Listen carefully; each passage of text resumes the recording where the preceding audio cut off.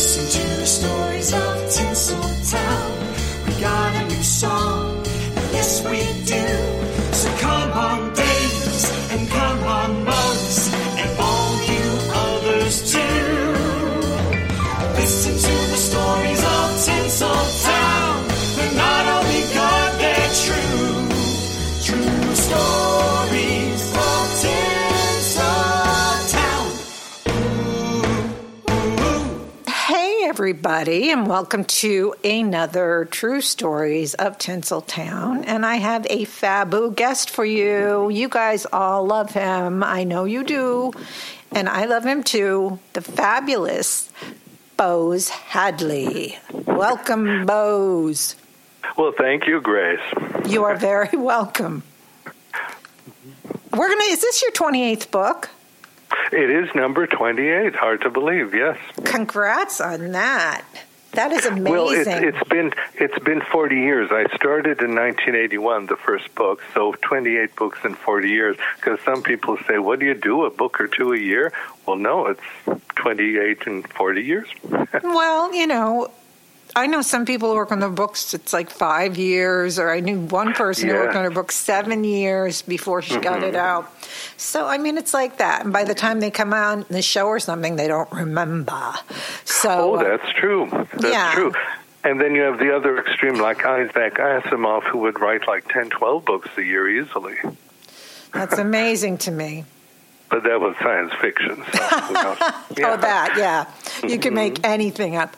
Okay, so today, everybody, get on your blue suede shoes, because guess who we're talking about? Elvis the Pelvis. Elvis. And he hated that Elvis the Pelvis bit. He did, yes. He didn't mind the king. No. Right, who would? No, Queen, I'd be thrilled. Even if somebody called me a king, I'd be thrilled. I don't care. Just call me one of those royal Just call people. me. Right. Yes. Okay, so how long ago did you start? These are wonderful quotes from people who knew Elvis, who were family friends, who grew up with him. It goes into everything, his marriage to Priscilla, goes into, of course, his final years performing, his up and down stuff, and, of course, finally, his death. So it covers everything, and there is tons and tons and tons of wonderful quotes. And things I didn't know about Elvis, I found out. Me neither. Really, it's very revealing, because at first you think, well, it's just quotes. But on the other hand, my editor there said it's as revealing as any biography, and more than some, and also without the author's agenda sometimes, or the author theorizing about Elvis. Right. Because, of course, I have to choose the quotes, but other than that, I'm not telling you, well, I think Elvis went downhill because, none of that kind of thing. We just have from the people who were there and the records of what happened, and of course his relationship with the so-called colonel. Well, you asked when I started. I sort of officially started in 2002, which was the 25-year anniversary of his death. I had occasionally found a few very interesting quotes, but that's when I thought, well, this would make a very interesting book. It's, quotes from people who knew him as a child, people who worked for him, other people who worked with him, including celebrities, and then posthumously people who are fans of Elvis. In other words, among stars, he's one of the few stars that most celebrities are willing to talk about, because you know how most of them, their egos, it has to be about me, my latest film or series or whatever, but everyone has something to say about Elvis. He was quite a character. He was quite complex, much more than people thought. And very complex psychologically. One of the quotes somebody says, it's really interesting that he's one of the very few celebrities who never went to a psychiatrist, because he would have far more to tell a shrink than almost any other celebrity. There was so much emotionally and in his head.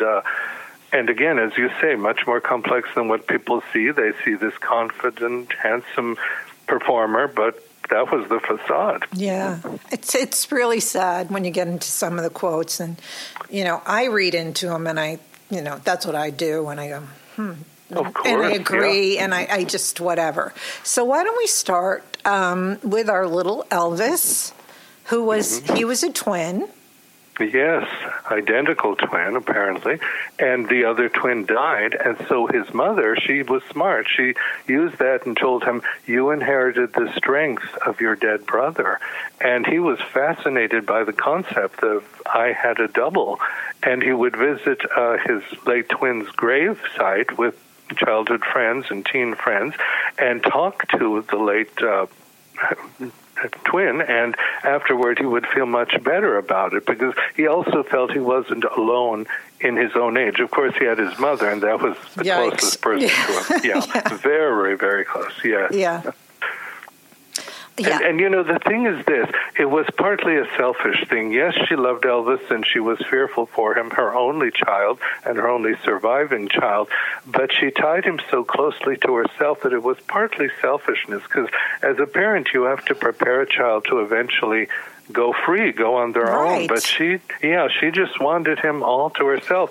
And once he became famous and she had to share him with the fans, she was not happy, and she started drinking, and her health was going downhill, and she gained weight and the whole thing, and she died at 46, and that was the biggest crisis and tragedy of his life. I never knew. This is something I found out. I never knew Gladys was an alcoholic. I knew she was a foodaholic. Yes. And I'm sure she didn't eat, I don't think she ate like vegetables and unless they were fried and deep fried. I don't know. I'm not making fun of her. I'm just saying these people, a lot of people in the South, they not the healthiest diet. Yeah, they ate a lot of fried stuff, and drinking just wasn't it. Yeah. No, and one of the quotes says that it's interesting how in all the coverage of Elvis, it's very rarely mentioned that both his parents were alcoholics, whereas fans of, say, Carol Burnett or Mary Tyler Moore, they know that each of those women, both the parents were alcoholic, but same with Elvis, but it isn't. It's interesting what is said about Elvis and what is not said, and that's what I tried to include also in this book. The things you didn't know, the things the media did not play up, some of which, of course, would have landed him in lots of trouble, like being 24 years old, dating a 14-year-old. Well, that wouldn't go over today. At all. No. And even though he said she's 16, he always would say that publicly, but she was 14, and she was being groomed, of course, as a possible wife, not for sure. It's almost like he was keeping a harem. I mean, he was promiscuous. But not with her. He kept her there, so she can't. Right. I knew somebody. I do know my friend lived next door to this woman who went to school when she went to. Where was she? In Memphis with him, and she went to school with her, and she said Priscilla was very, very aloof. Who could, you kind of get that. She'd get driven up by a limousine or fancy schmancy car, sit in the back, and then she would be picked up and taken back. So even Priscilla said he was grooming her to be the perfect woman. Mm-hmm. In his opinion, because he was very controlling and sexist. He even dictated what she would wear and not wear. And he had, he had such a staff. Everyone knows about the Memphis Mafia, but there was one guy who was assigned as to what she should wear, what kind of clothes Elvis liked a female to wear. And his taste in clothes for women often made the woman look like, well, as they'd say, a tart, like a hooker. He liked the hooker look. But isn't it funny that he thought women were either virgins, sluts, or mothers? Yes, those were his three categories. And as everyone knows by now, he was very averse psychologically to sleeping with a female who had had a child, including eventually his own wife. That's so horrible. And Priscilla thought, because the marriage was not going well, much earlier than the public knew, she thought having a child would bring them closer together. Well, he was devoted to the daughter, but after she was born, the sex life dwindled maybe to nothing. We don't know to what extent, but Priscilla has said it drove them apart. And now, before he died, he was engaged, and he might have had a second child if he had married. I think it was Ginger Alden, wasn't it? And however, if they had had a child, that would have been the only child, because then he would go on to another female because he would not want to sleep with She'd be the your mother again, yeah. Yes, exactly. And he had this thing about mothers, like they were sacred. You don't because of them. his mother, right? Because of Gladys Presley, yes, definitely. And he slept with her for quite a while. This is not unusual. I mean, many children, including boys, sleep with their mothers up until, 10, 12. But she just saw to it that he was bound to her psychologically. On the other hand, thanks to her, he got his guitar and focused on music. He wanted to buy a gun. Yeah. And and later that blossomed. He had such a gun collection. Oh, please. A gun in his boot, a gun in the back of his pants.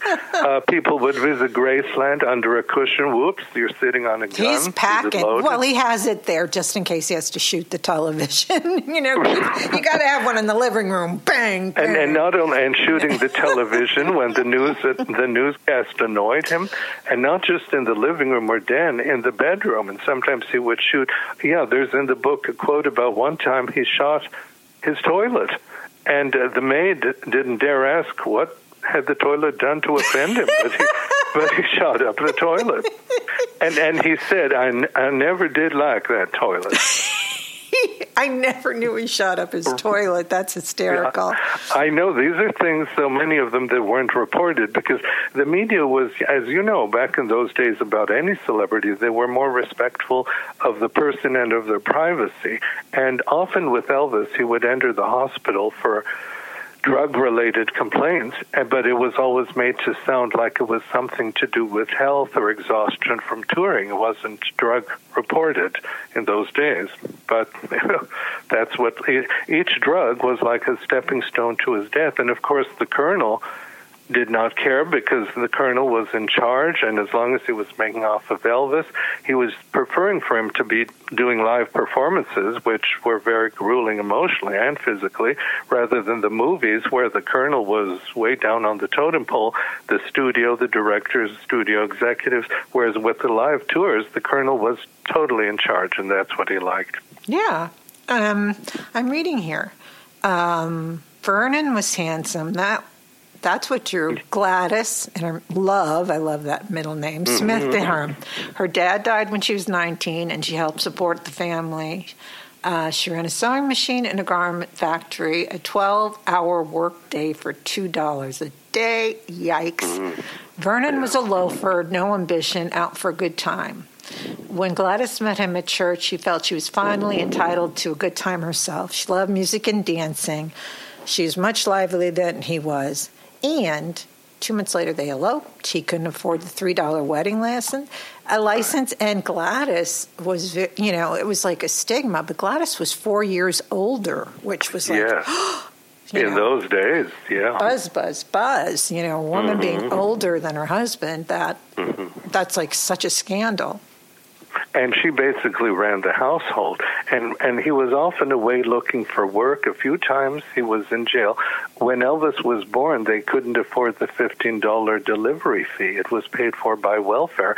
And Gladys was one of those people, unlike her husband, who felt deeply ashamed to have to take welfare. And then later on, when Elvis was a boy and then also as a teen, they were evicted from their home for non-payment. And this mortified Gladys and Elvis, whereas Vern was sort of like, okay, what's next? That kind of thing. Yeah. He was just sort of a ne'er-do-well who kind of went along. And it says in school. Yes, and then when Elvis then got into the money with the Colonel, with the Colonel helping him and especially helping himself, Vernon was just thrilled and just anything. Yes, don't ever anger the Colonel, that kind of thing. Because occasionally, eventually, Elvis did erupt against the Colonel, but not face to face. And the father was just terrified of break them.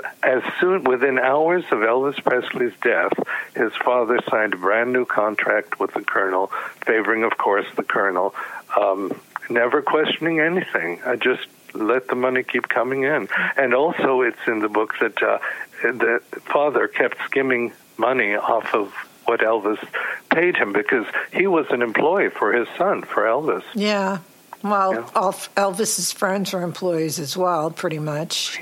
Yeah, Yeah. really. And they really were bodyguards, but he didn't like the word because it implied that maybe he wasn't Strong and enough manly, to take care yeah. of himself. But one of them, Red West, who ended up being a co-author of the book Elvis, What Happened, had defended him in high school. Elvis had longish hair. I mean, not long by today's standards, perhaps, but he couldn't get on the football team. The coach said, cut your hair. And then there were some guys who wanted to beat up Elvis because of his long hair, plus he wore pink shirts. And this guy, Red West, who was on the football team, defended him. And Elvis didn't forget that for a long time and hired him as, well, part of his Memphis Mafia. Right. But then eventually, when Red West cared enough to try and prevent Elvis taking all these drugs, Elvis reacted very unhappily. In other words, it's my way or the highway. That was one of his expressions. And don't interfere with my drug taking. Besides, I'm not really taking drugs. I just need them. That kind of thing. Always in denial. Yeah, I think so. Because, look, he went to see Nixon and he wanted to be like a drug czar. and not only, he wanted to be an undercover drug agent. Now, yes. Elvis undercover, like you wouldn't recognize Elvis. Yeah. Put on a mustache and a fake nose and sunglasses. That ain't Elvis. When he met Nixon, was he dressed properly or was he dressed in a jumpsuit? I know. No, I think it was before the height of his jumpsuits and all the rhinestones and everything. But apparently, you know the film, Nixon and Elvis, that's what it was called. He, in reality, was to some degree high or stoned when he met Nixon. Oh, you could tell. Yeah. Yeah, but not in the film, notice. In the film, he's quite sober. And whereas he was rambling, he wrote this rambling, incoherent letter to Nixon on the airplane, and he was advising him on how to deal with communists and brainwashing, even though his brain was all foggy. And the main thing is he wanted the prestige of a badge from the highest official in the land. And he would pose with all these police officers and narcotics agents as though he were one of them. And as people said later, the war on drugs, Elvis was fighting it in his own home. Yeah, but I agree with you that he was in denial. He just thought he was taking these drugs. Not that they were like, he's not taking LSD, he's not taking heroin or something like that. He's not one of these hippies. But it's also the number of drugs. Oh, my God. Not just the cocaine, because he took that a lot, but, 23 easily prescription drugs and then also illegal drugs. Sometimes he had 2 separate doctors giving him drugs. Well, that's pretty common, but now you can't do that anymore. You can't doctor shop. But I think now, they would... Because he's Elvis, if he lived today, they'd still be giving him the drugs, even though it was harder. He could get whatever he wanted, basically. People were always willing to cater to Elvis Presley, and that's part of the trap he fell into. He didn't resist it or use more self-discipline, whether it was food or sex or drugs. He could get whatever he wanted. Yeah, this is an interesting quote by Irene Sharaff, Hollywood costume designer, and I see this 100%. Elvis Presley was rarely or possibly never seen in denim except in a movie role. Denim and blue jeans were laborers' clothes. There was a stigma of poverty in the lower class to them. As an adult, Elvis avoided wearing fabric, which held bad memories and shame. Yes, definitely. Well, that's the thing. His childhood, of course, times were tough, and in Tupelo, Mississippi, it was not an affluent community, but even by that standard, the Presleys were poor. Yes. And it just impacted the rest of his life, and that was partly because he became so materialistic about buying things to make up for that, because he couldn't afford this or that. The kids in school, that's another thing, making fun of him because he was in overalls. In one of his school group photos, he was the only child wearing overalls. And later, well, he reacted not just he wouldn't wear denim, but he wouldn't let anyone around him. Wow. Because, that's it. Also, he became more controlling. When Frank Sinatra was threatened by Elvis's popularity, because here's this huge new star, he called him all kinds of names. He called Elvis a sideburns moron, a goon, a delinquent. And even though Elvis later appeared for a lot of money on Frank Sinatra's Timex TV special, he held a grudge for life against Sinatra, who, of course, was not a very nice person, and he would not allow anyone near him to play a Frank Sinatra record. Yeah, he would bang, bang, bang. Can you imagine that? Yeah, in other words, my tastes are your tastes. And it's also in the book how his Memphis Mafia, they were his audience. He was the king, and they were his little kingdom. Yes, his fiefdom, yeah. And they would all sit there watching TV. That's mostly what he did when he wasn't performing, including with the girlfriends. And they'd all sit and watch. And then if Elvis laughed, they would laugh. If he didn't laugh, they wouldn't laugh. They were like robots, just taking their cue from him, just living almost in terror. And he would often fire them when he'd get upset. He would wait until they had reached the airport, then call them back and say, "You're rehired. Come right away." I mean, that kind of thing, mind games. That is, and you have that power over people, and to have to laugh when he laughs, or don't laugh when he... It's like Henry VIII. I mean, I've seen some movies about him. Yeah, like a monarch, absolutely. Yeah, he sits there, and if he laughs, then everybody starts laughing around the table. It's like this big laugh, pass it down, ho, ho, ho, ho, because the king is laughing. Oh, I love it. You've got to see the first Henry VIII with Charles Lawton. It's really good. Yeah. Oh, absolutely. He won an Oscar for that. And, you know, another thing about Elvis's background, because not much education... First of all, he was the first person in his family to ever earn a high school diploma. But he didn't have much education, and this impacted when he became a star. At first, he was meeting with other celebrities. He would socialize with, say, Natalie Wood, Nick Adams, Sal Mineo, Liberace, Sophia Loren. But then eventually he felt he had an inferiority complex. Definitely. I think he felt it his whole life. Yes, and therefore he stopped socializing with celebrities or seeing them, didn't go to any parties because he felt that he didn't have much conversation or education.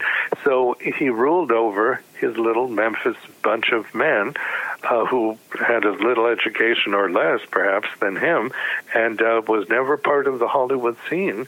And also he avoided New York a lot because, you know, New York, sophistication, the culture capital of America, and if not the world. So he remained in his own little cocoon, partly because of this psychological, his hang-ups that he had. And he didn't try to broaden himself. That's another thing. The things he read, for example, were mostly not something that, you know, a really educated person would, or go to the library and check out books. He would check out strange things. And you know who was his spiritual and psychic advisor? Was his hairdresser.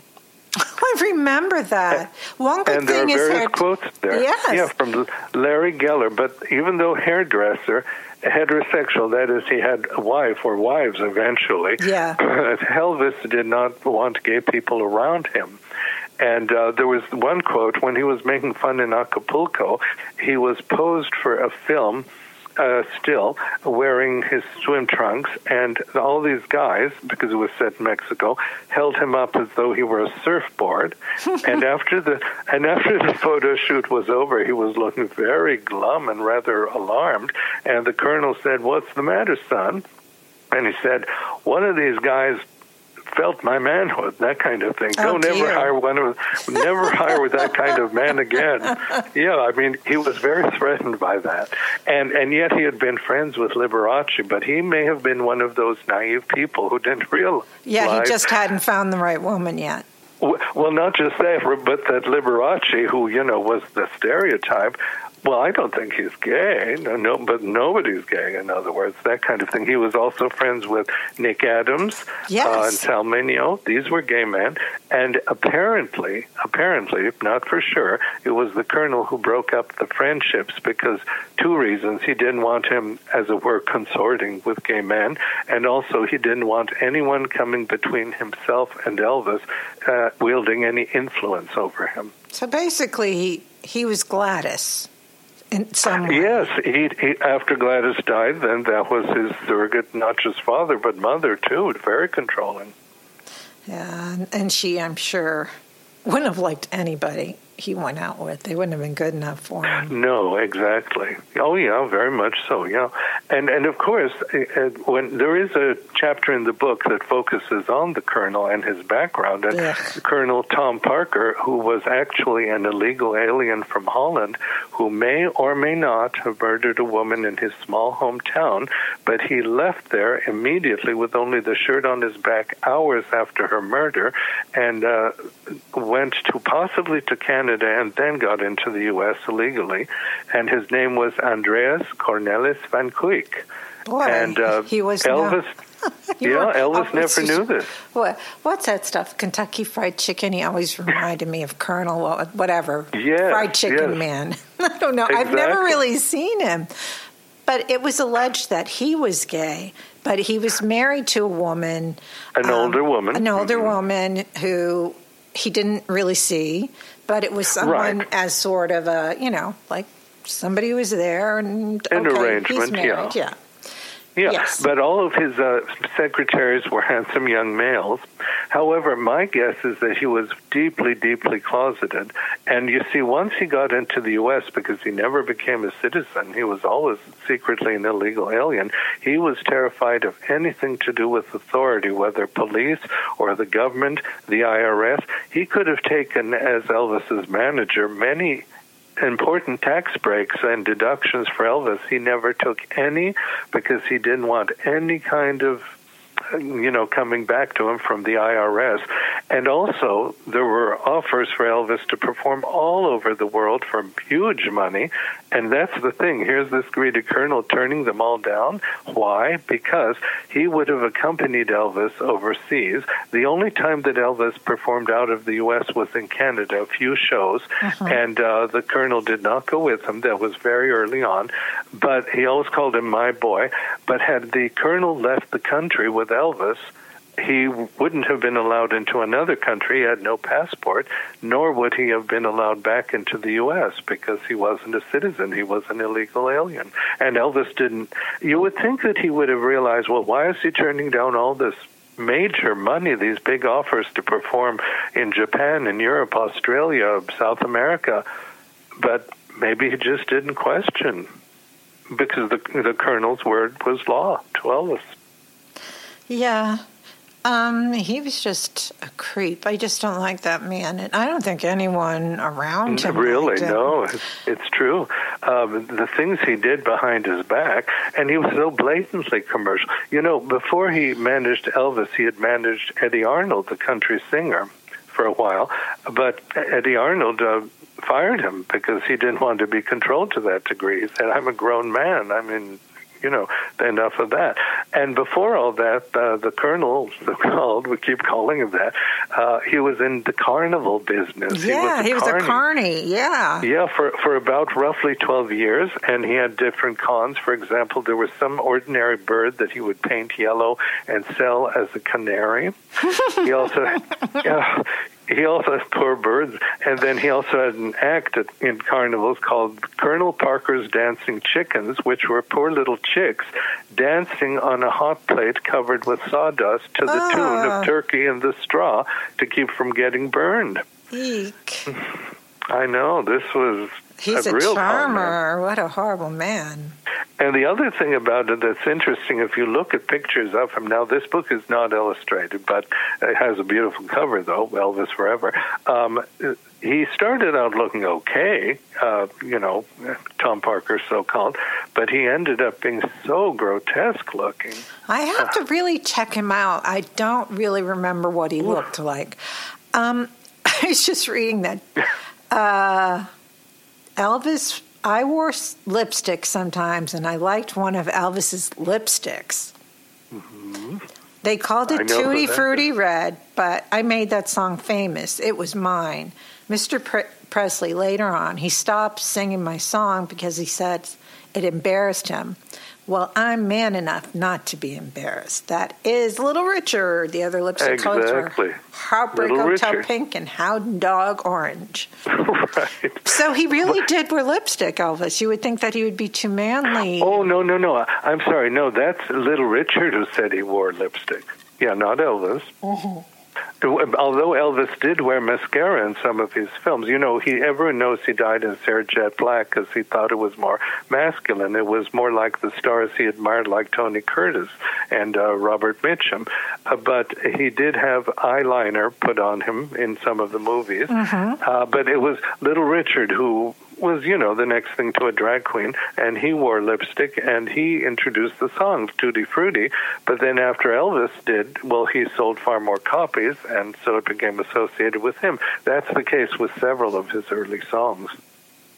Yeah, I'm just looking at some of this stuff. Elvis' first released record was That's All Right, Mama. It came out August 1954 and did well when and where it was allowed to play. Radio stations in assorted southern states refused to play it because it sounded too black. And this is Della Reese saying that. And you know what? I don't know. I listen to all this music now and all this stuff. I don't think he sounded black. I don't either. The one who did, and it hurt him in this country because he was from Wales and Britain, was Tom Jones. When he was just starting, many radio DJs thought he was a black singer. And when he and Elvis met, Elvis asked him, do you have any black relatives or have you seen any black men in Wales? And Tom Jones said, no, the only black man I ever saw was my father coming home from the coal mine. Yeah, that was a good one. In other words, covered in soot. Yeah. And there's a very interesting quote. Elvis liked to check out the competition.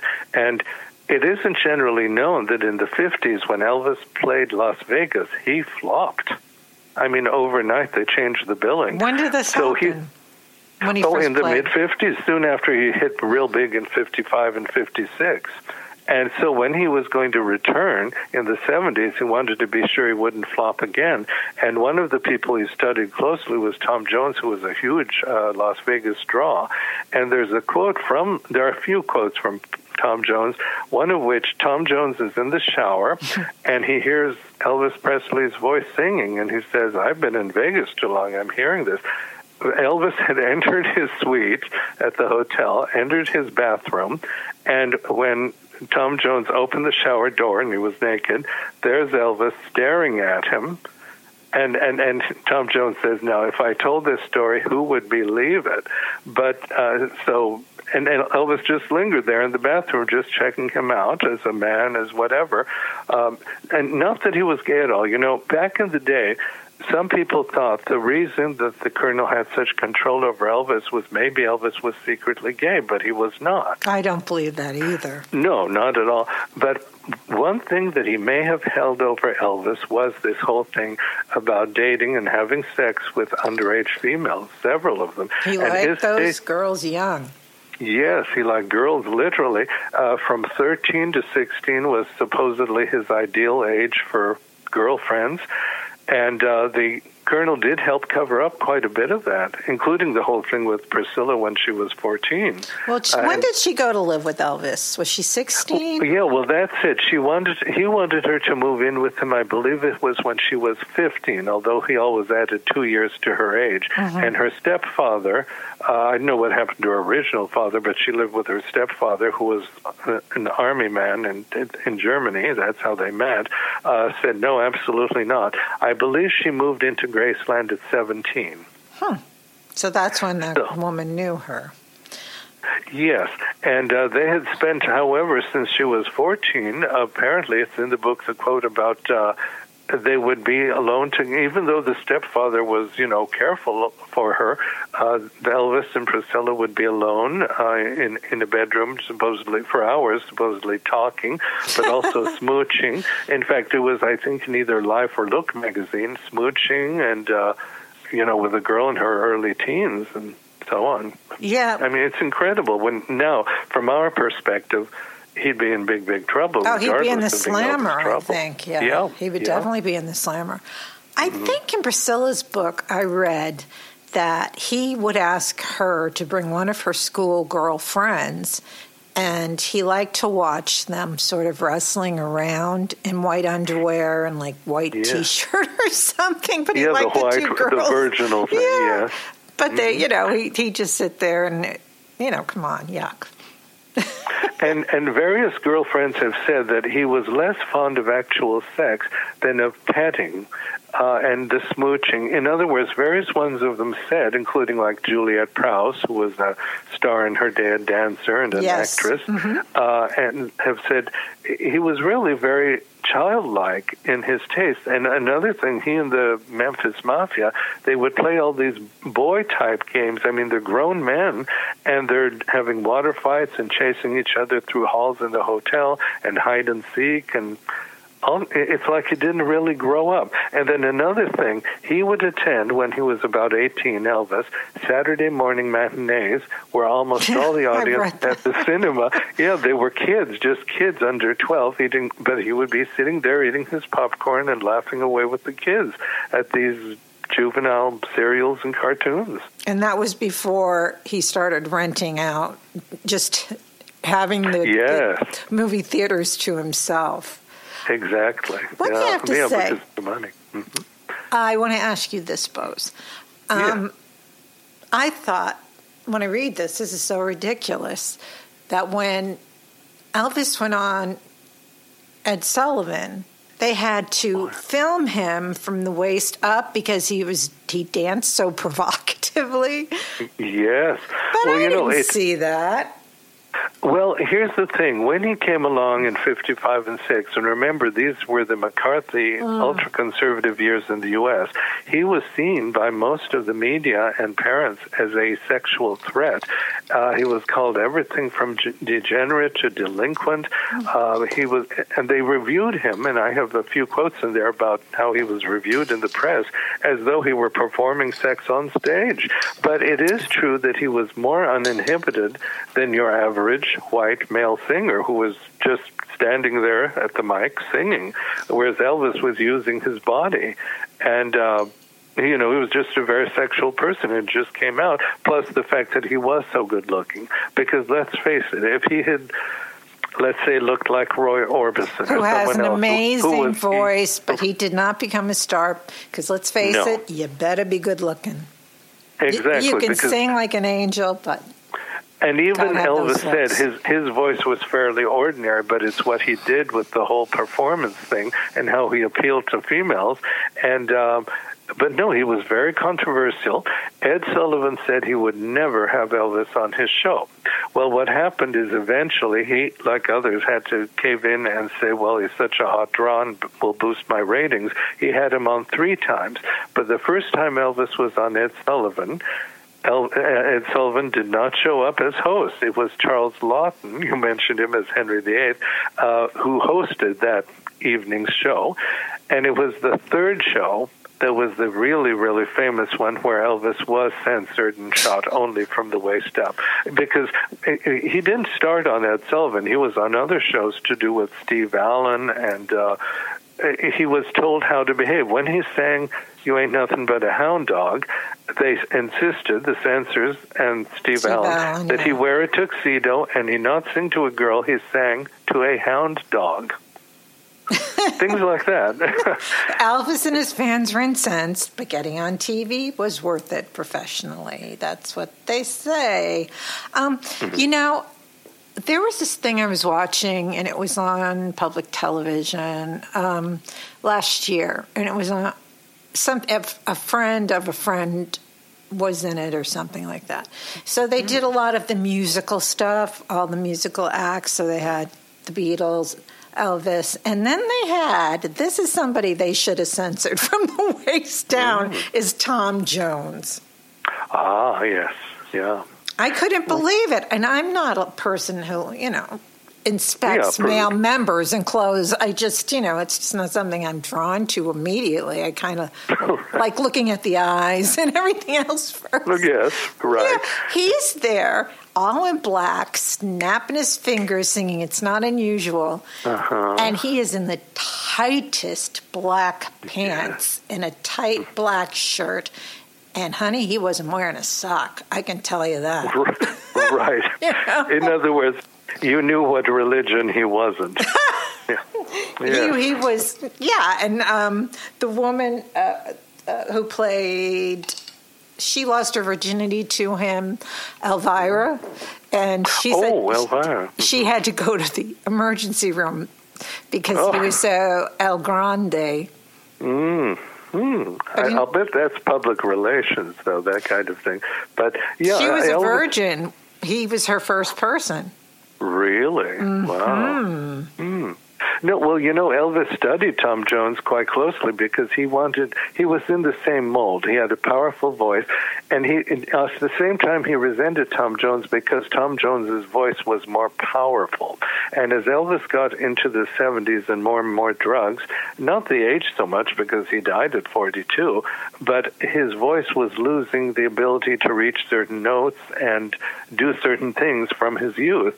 And whereas Tom Jones, who was not into drugs so much, maybe not at all, still had that voice, and he didn't like that. He also resented Johnny Ray, who had even more hits initially. He was able to, he's the only one who had number 1 and number 2 hits from the same single, and Elvis wanted very much to achieve that also, but he didn't. And then the same with the Beatles. He met the Beatles. They had a jam session.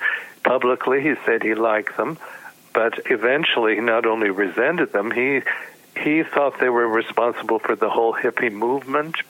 And, he grew more and more conservative as he grew older, and he hated the Smothers Brothers, Jane Fonda, the Beatles, all kinds of people. And that's why he would shoot at the TV set when there were people protesting the Vietnam War. He was very for the Vietnam War, even though, and this is one of his contradictions, he hated being in the Army. He thought it was the worst thing that had ever happened to him because his mother was still alive at that time. And anything to do with the military he hated. And when he came back from serving in the Army, the colonel forced him to do a film called G.I. Blues, which was a big hit, and Elvis had to do it. But then on the other hand, he's all for the Vietnam War. And yet in the 50s, instead of being for Eisenhower, the general who became president, he was for Adlai Stevenson, the Democrat who ran twice for president, didn't get it. Some people said because he was too intelligent. The average people preferred Ike, who had been a general. He's not, intellectual and so on. But Elvis changed in many ways with his fame and with his insular little world, So, it's really sad. He was eventually very much a trapped man. Yeah, and the thing is, he was basically intimidated by women his age. Yes. Because they had their own minds. They would perhaps challenge him on some of the way he thinks or thought. And he didn't like that. He thought that it was not good. So hence he loved these young little tomatoes who weren't very bright. Yes, exactly. And you notice in his films, rarely did he have a female star as a co-star. In fact, the only one as his leading lady was Anne Margaret in Viva Las Vegas, which was his biggest hit. The only 2 times that he had big female stars, Dolores Del Rio and Barbara Stanwyck, one played his mother, the other played his boss. But the colonel also saw to it again that nothing distracted or detracted either from Elvis in his films. And when they were building up Anne Margaret in Viva Las Vegas as an equal co-star, the colonel was furious, and there are quotes about that, furious with MGM, with the director, with everyone, yelling at everyone except Anne Margaret. And yet, look, that's his most popular film. But that's the colonel. His taste was not for what was popular or what was best for Elvis. He turned down all kinds of good offers for him. It was just keep grinding them out and doing it as quickly as possible, get the most you can. Because one thing also that is not generally known, the colonel thought that Elvis was a fad, that he wouldn't last. He really didn't think much of Elvis's talent. And so he's one of the first that started this big merchandising thing. He licensed well over 100 products, Elvis glow-in-the-dark lamps, Elvis underwear, that was very controversial for girls, just all kinds of things. They sold Elvis underwear? Yeah, there was Elvis underwear. Were they white, little underwear?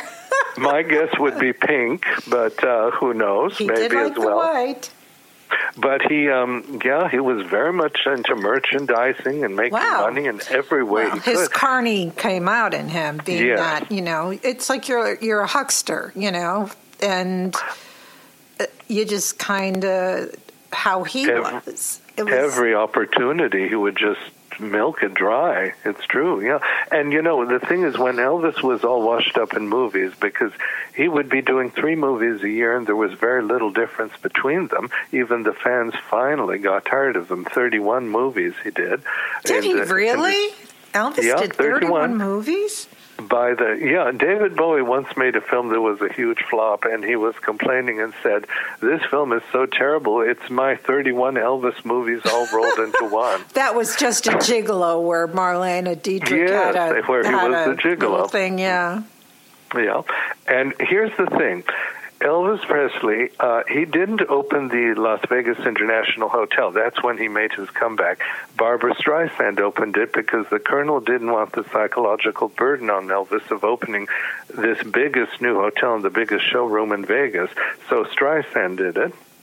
And then Elvis did it, and when the Colonel saw that Elvis could fill the room twice a night and make all this money, everything controlled by the Colonel, well, then he said, fine, we don't need movies anymore. Now, in 1975, Elvis visited Barbara, and she offered him to co-star with her in a remake of A Star Is Born. I would have loved to have seen that. I know, with the two of them. Can you imagine the chemistry? And he apparently agreed, but of course, who fouled it up? The Colonel, because he wanted too much money from the music royalties, as though Elvis was the only singer involved. Well, of course, the 1976 film A Star Is Born was a huge hit, and had he been in it, it would have revived Elvis's movie career. He could presumably go on to do more films, quality ones, if he didn't listen to the Colonel. And then he wouldn't have been doing all of this. He would have done some live performances still, but he wouldn't have been doing only live performances on and on and on and just ceaselessly, and therefore psychologically and physically needing the drugs. He would have lived longer, almost certainly, but he didn't. There's also in the quote, and one of the things that is in the book is said that Babs was going to get top billing. I'm sure the Colonel didn't like that at all. And because she was co-producing the right, film. And her boyfriend was doing it. John Peters. And I think he might have felt a little intimidated by Barbara. Oh, yeah, because here's a woman, actually she was 7 years younger than him, but a very strong woman and an intelligent woman, and certainly a talented woman.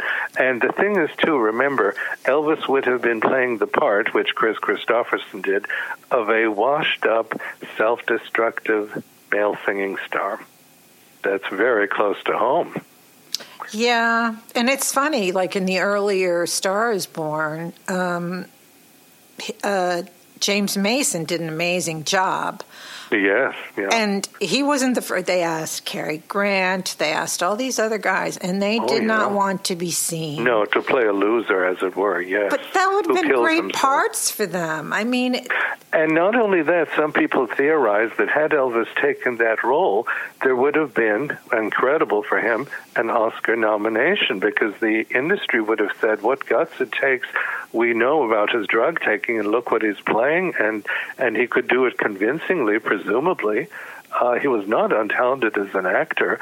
It's just that the films were so lousy, and he didn't get to expand his talent because the Colonel turned down everything for him. Robert Mitchum asked for Presley as a co-star, and he was one of Elvis's favorite stars. The Colonel turned it down. Elvis goes right along with him. I mean, it's another story about total dependence on another person. The Colonel says this, Elvis goes along.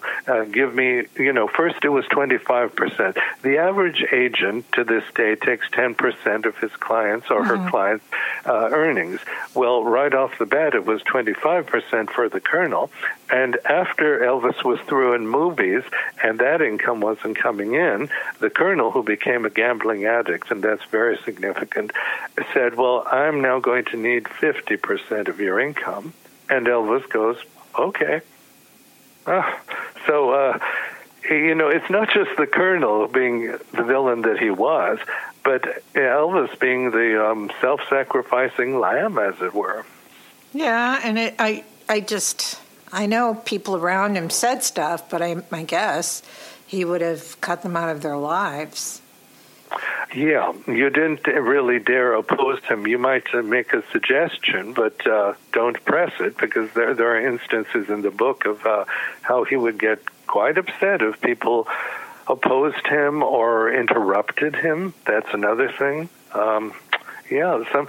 This is another thing. There was the public image of Elvis as the good old Southern boy with the manners, yes, ma'am, thank you so much, and so on. And that is true on one level, but privately it was another thing. And sometimes he treated females very badly. And as well as some of his employees. Like one time, Elvis was giving a car to a couple, a husband and wife, for some reason giving them a brand new car. And one of his longtime male employees was sort of drunk and said, well, you never gave me a car. And he interrupts Elvis while he's making his presentation. Elvis turns around and smacks the guy in the face and draws blood. Yikes. And then the guy is crying and is led off, and Elvis is rather horrified by what he did, but he doesn't apologize. That's another thing. The next day he sends another of his employees to say that the employee was sorry this happened and how's the guy doing. But Elvis would not apologize. Wow. Well, that's what superstardom can do. And that's pitiful. Here's a quote here. Elvis didn't approve of women dressing in pants. He was turned off to anything slightly butch. He preferred frilly and girly. His girlfriends, like you were saying, were instructed by one of his staff how to dress to please Elvis. It was all about him, all about Elvis. Listen to the stories of Tinseltown. They're not only good.